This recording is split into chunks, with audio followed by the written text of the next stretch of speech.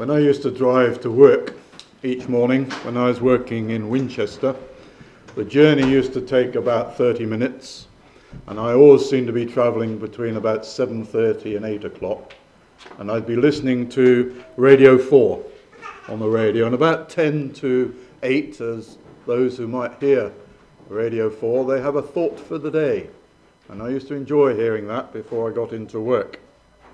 And one of the speakers that I always appreciated, and I think she still does do thoughts for the day from time to time, was a lady called Anne Aston.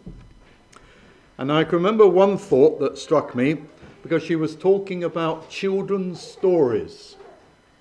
And she finished the thought for the day by suggesting that we should all of us, should try to be more childlike in our lives. And we read in Matthew 18 for the scripture that Jesus was talking to his disciples about children. And he said this, "I tell you the truth, unless you change and become like little children, you will never enter the kingdom of heaven." Unless you change and become like little children, you will never enter the kingdom of heaven. That's tough words, isn't it? I don't think he was talking about the size of the gates, by the way, to heaven.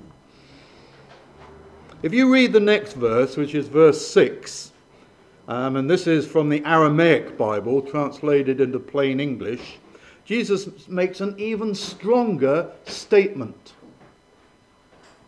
This is how much he thought children were important.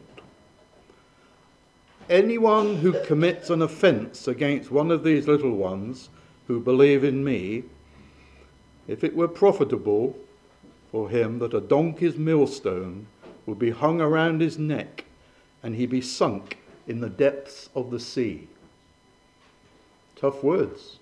If anybody harms a child, you would rather have a millstone around your neck and dropped into the sea. That's what Jesus said. So what did he mean? What do you mean to say that we need to be like little children?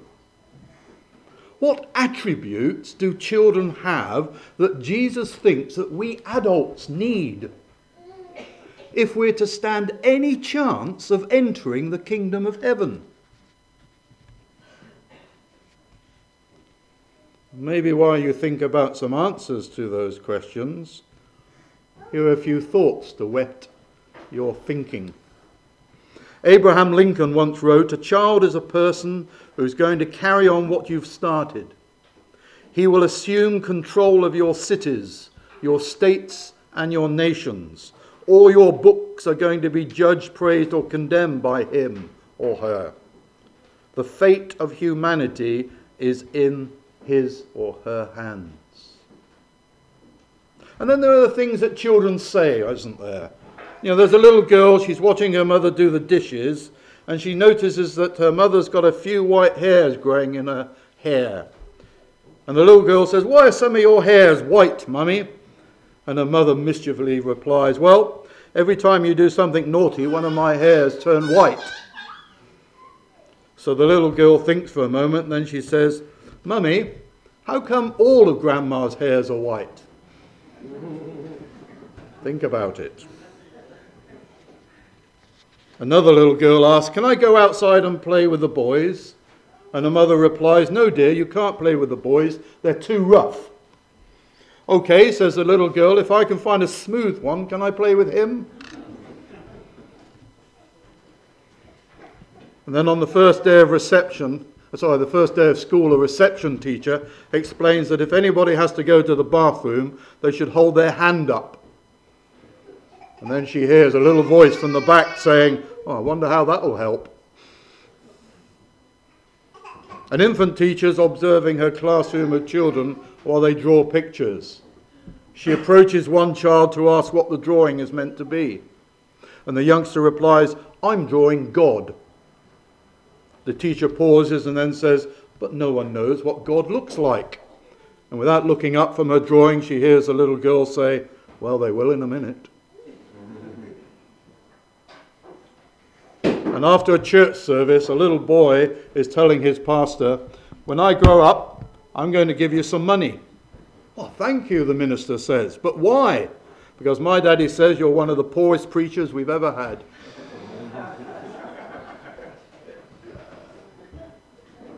Wonderfully honest creatures, aren't they, children? Very honest. And finally, some grown-up theology from a 6-year-old called Anna, who shared with the Irish author Flynn. This is what this 6-year-old little girl said. "The difference from a person and an angel is easy. Most of an angel is on the inside. Most of a person is on the outside." She didn't make it to 8 years. She died. But just before she died, she said, "I bet Mr. God lets me into heaven for this. And as Flynn put it, I bet he will too." So what is it about a child, then, that appeals? William Barclay, the writer, theologian, suggests there are 4 things about children that we should consider. The first is child's trust. A child's trust. A child isn't suspicious. A child instinctively trusts other people. And a child still thinks that the world is full of friends.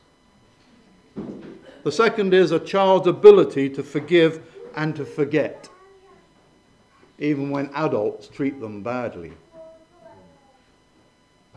The third is a child's dependence. A child trusts its parents that its needs will be met. It doesn't enter a child's head that its parents won't keep it safe. And the fourth is a child's humility. Now that's an interesting characteristic, humility. When you know you've got it, you've lost it. The dictionary defines humility or being humble as being conscious of one's failings, being unpretentious. So let's go back to Matthew chapter 18. The disciples are arguing again, and this time it's about who's going to be the greatest inhabitant in heaven, which clearly seems to show that they have absolutely no idea what the kingdom of heaven is. Here they are thinking about personal ambition, prestige, position, power, and yet Jesus calls a child over and points out to his disciples that encapsulated in this youngster are all the characteristics that one needs to become a citizen of heaven. Now, I like Barclay's 4 characteristics: trust, forgive and forget, dependence, humility. I mean, they're the sort of attributes I'm sure we would all come up with when we think about children. You know, small, defenseless, innocent, sweet, butter wouldn't melt creatures, aren't they? That's exactly what Jesus had in mind, didn't he? But did he? See, my experience of children, and probably yours too, and certainly parents here, would probably produce a slightly longer list of attributes for their children. In fact, the sort of attributes that parents like to try and spend a lot of time trying to change. You know, the noisy, the naughty, the grubby tendencies that all children seem to have. Is it possible that Jesus might have meant some of those characteristics as well? In Corinthians, Paul makes it clear that when we become grown-ups, we should put away childish things. But was Jesus talking about childish things, or was he talking about being childlike? We need to know the difference.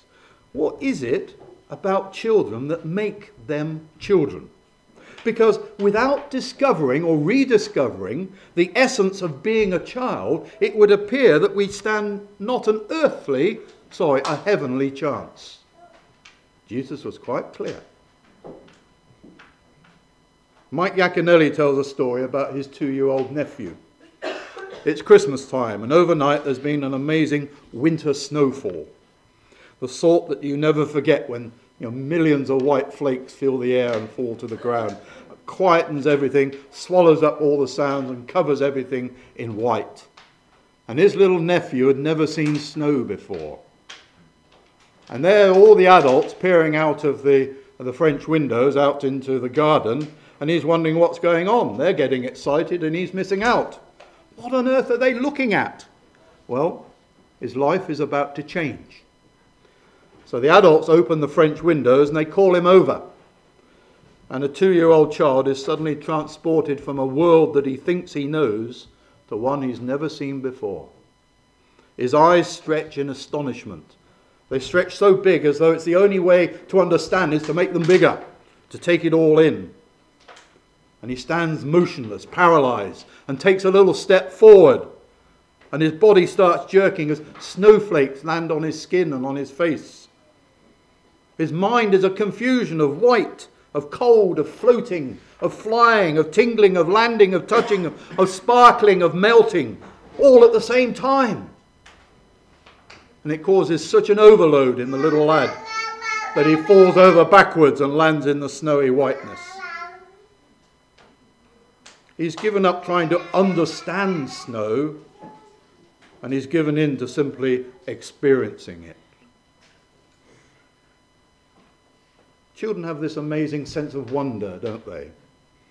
For a moment, this little lad comes face to face with life at its fullest, and he doesn't know whether to cry, to laugh, to be afraid, or to be happy.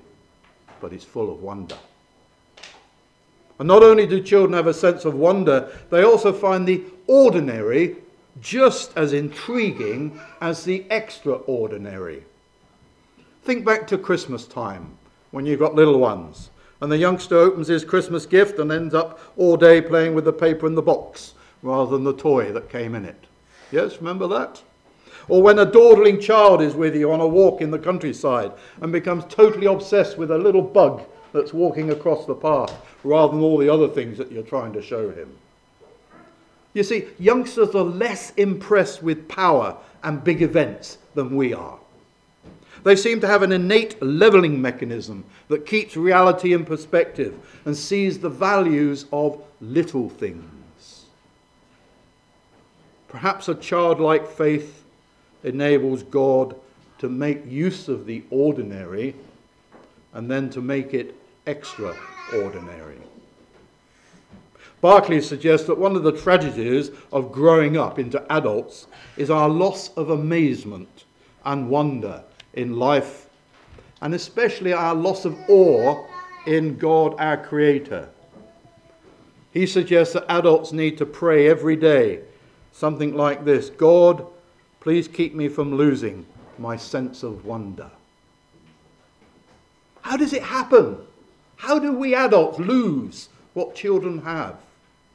There's an old farming story. A cow is nibbling on a tuft of grass in the middle of a field. He's moving from one tuft of grass to another. And soon he ends up next to some grass that's near a fence, and there's a hole in the fence. And she wanders through and soon finds herself out on the road nibbling the grass along the verge. And keeps wandering, trying out new patches of grass as they appear. And the farmer says, well, cows don't intend to get lost. They just nibble their way to lostness. Is that what you do? Is that what I do as adults? We just nibble our way to lostness. Something else attracts us and we move on, and soon we've moved right away from where we started. None of us intend to wander away, but one day we wake up to find that bit by bit we've simply moved on. Robert Capon is an Episcopal priest. He suggests that we adults are very good at allowing obstacles to squelch our wonder and to steal our souls. He points out that adults are constantly caught up in a war between astonishment and dullness. We seem to lose our enthusiasm for things that meant so much to us when we were younger. And it affects us. It infects our faith. As Christians, the good news is no longer good news. It's just okay news. We're no longer astonished and amazed by the gospel.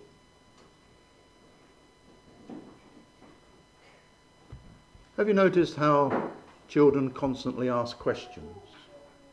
It's almost as if a child's mind is shaped like a question mark. When every sentence begins with the word why, and of course if you provide an answer, another question comes along, why? More questions follow. Maybe it's because children are incredibly curious. They want to find things out.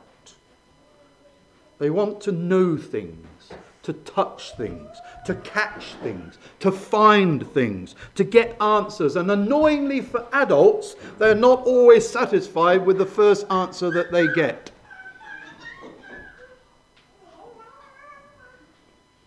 Now, the Bible has a lovely example of a curious, childlike person.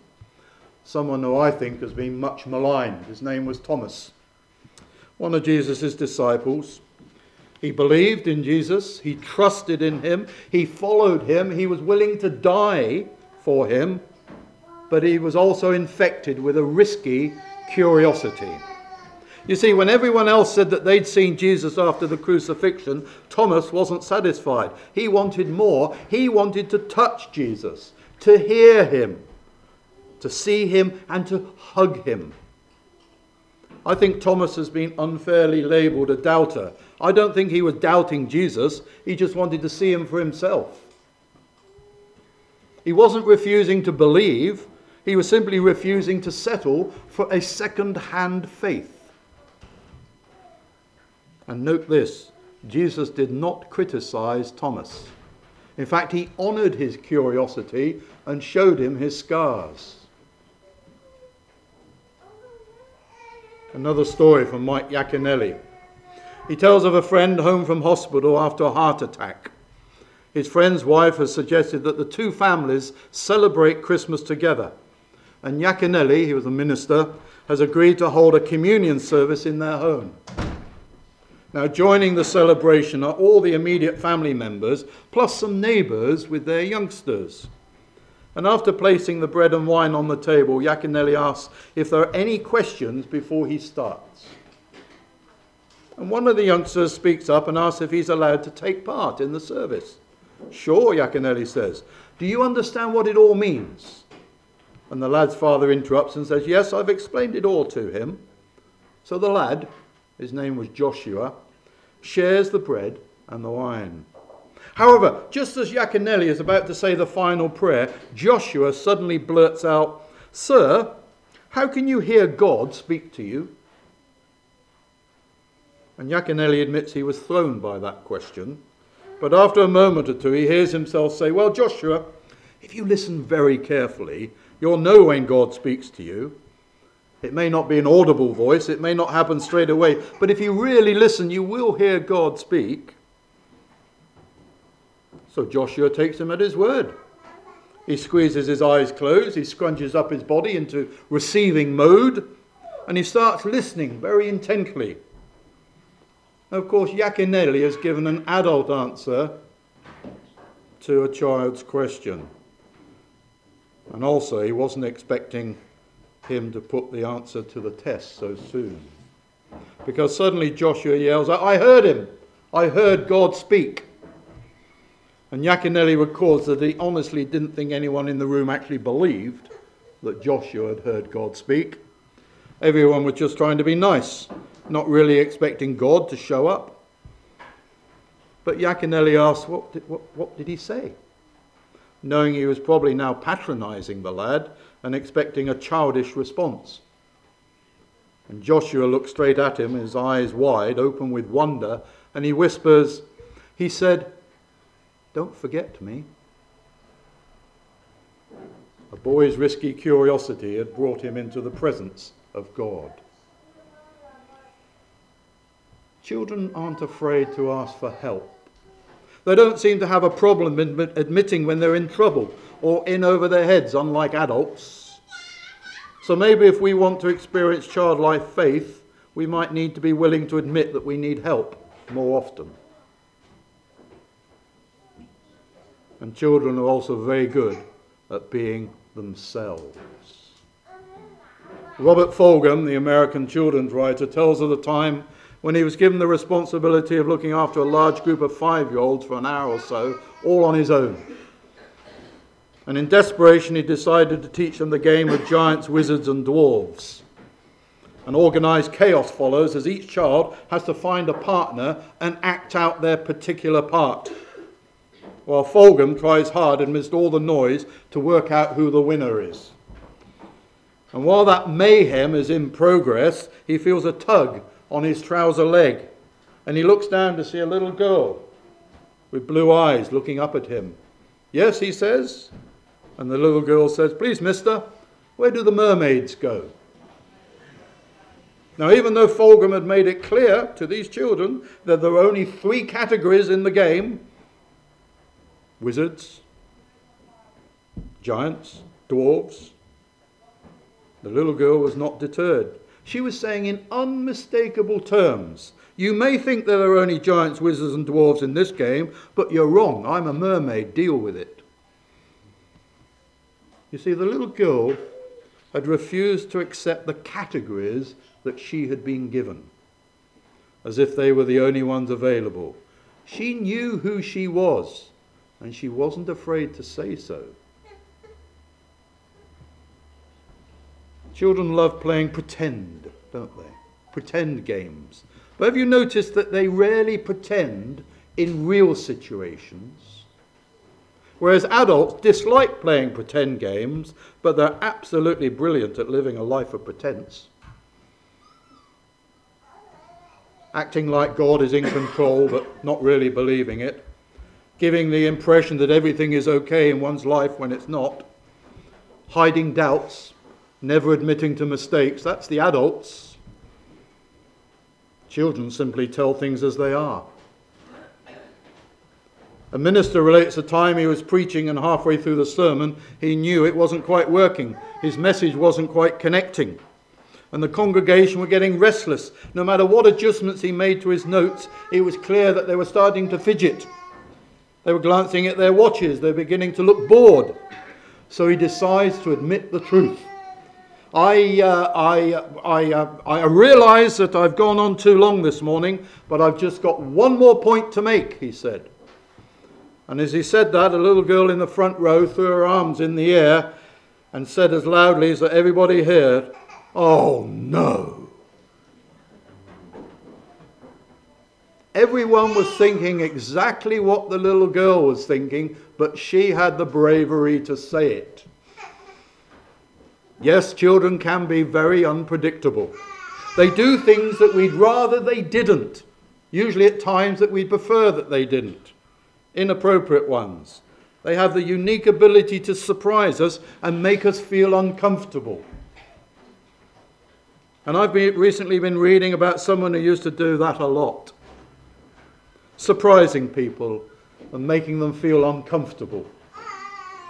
According to 4 people that wrote biographies about this person, he was also very unpredictable. He would do things like eating his meals at the wrong house. He'd hang around with the wrong sort of people. He'd try to help people on the wrong day of the week. He would break the law. Those sorts of unpredictable things. One story is told about him that took place at night. His friends are rowing across a lake. He's trying to catch up on some sleep. And a storm blows up, and before long the boat is being slammed about, taking in water. It's in danger of sinking, and the crew, they're all experienced sailors, they're terrified. So it must have been a bad storm. And they decide to wake their leader up, screaming something like, "We're all going to drown, do something." And so Jesus does do something. He quietly says, "Be still." And the storm stops, and everything becomes quiet. Now, I can't help thinking that while the disciples must have been pretty scared during the storm, afterwards they must have been totally petrified, not daring to move for at least half an hour, until perhaps one of them finds the courage to whisper to the others in a quavery voice, "Whatever you do, don't make him mad." You see, they had just experienced the unpredictability of Jesus. And someone once said that faith and predictability cannot coexist.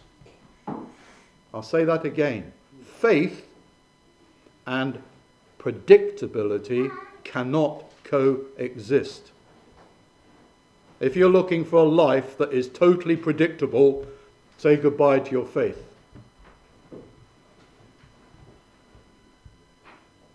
And talking about being afraid, that's something else about children, isn't it? They love being scared. They love stories that have frightening bits. They like hiding behind the sofa when there's a scary film on. They like playing scary monsters with Dad. What is it about kids that enjoy terror in a safe environment? And Yaconelli writes that he doesn't see very much childlike terror anymore among Christians. He wonders if the modern followers of Christ are no longer in awe of God. He asks what's happened to that bone-chilling, earth-shattering, gut-wrenching, knee-knocking, heart-stopping, life-altering fear, the sort that should leave us speechless, paralysed, gobsmacked, heart-thumpingly helpless yet glad at the same time. He wonders if we've all become too familiar with the gospel, sanitized it, flattened it, removed its sting, taken the scare out of it, ending up with just a feel-good gospel. When did our awe of God get reduced to a lukewarm appreciation? When did God become a pal instead of a heart-stopping presence? How can we think of Jesus without remembering his ground-shaking, thunder-crashing, stormy exit on that cross? Maybe we adults need to be scared more often, to have to try catching our breath more often, to feel awesome terror more often, to understand that our God is no ordinary God. Now, what else is there about children? Oh, yes. They can be very unruly, can't they? Well, mostly other people's children, of course, not ours. They love to expend energy, hurtle around making lots of noise, nearly always when we adults are holding a conversation. They don't seem to understand that there are rules in life. Here's a recent editorial I came across describing the problem. It was titled "The Generation Gap," talking about slightly older children, if you like, but still children. This is what it said. The world is passing through troubled times. The young people of today think of nothing but themselves. They have no reverence for parents or old age. They're impatient of all restraint. They talk as if they alone know everything, and what passes for wisdom with us is foolishness with them. And as for the girls, they're immodest and unwomanly in speech, behaviour and dress. Do I see a few older adults sort of nodding slightly there? Recent letter to the Times, do you think? No. That was written in AD 1274 by Peter the Hermit. Times haven't really changed. Children and young people can be unruly, that's right. It's part of their energy. And of course it's our job as adults to show them the rules, to domesticate and socialise them, to ensure they conform to our cultural norms. Learning the rules, becoming responsible and orderly, is what being a grown-up is all about, isn't it? Well, yes and no. See, the Gospels are pretty clear that the church leaders during Jesus' time were insistent that everyone should keep to the rules. And the Gospels also tell us that Jesus' disciples were pretty good at creating new ones. New rules such as no children near Jesus, no one in the crowd to touch him, no one to talk to that Samaritan woman, no one to waste expensive perfume. Lots of rules. And what was Jesus' response to the church leaders and to his disciples and their rules? It was nearly always, knock it off, followed by a talk, not a lecture, that said something like this: you still don't get it, do you? This isn't about following rules. It's about following me. It's not about what we can't do.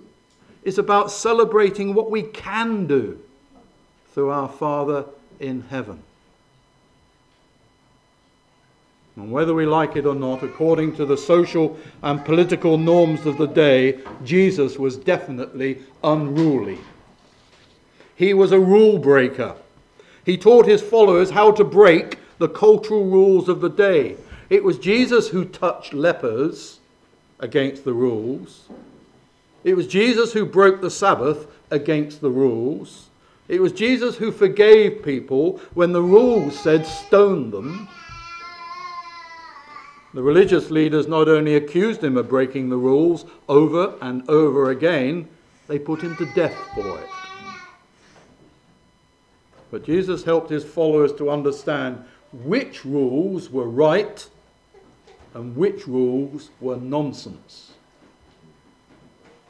So there may be times when being unruly is actually essential. Children are very good at playing. Adults less so. Too frivolous, no time for that. Too busy getting through mountains of work, solving life's problems to engage in something as unproductive as playing. And yet behaviorists tell us that we should play more as a way of releasing the life-smothering grip of busyness and stress. One Christian therapist has said that play is an expression of God's presence in the world. And if you want to see a clear sign of God's absence in a society, it's when you cannot see children playing or you cannot hear laughter. A church minister recently avowed that he would prefer his church to be known as the church that knows how to play together rather than the church that knows how to pray together.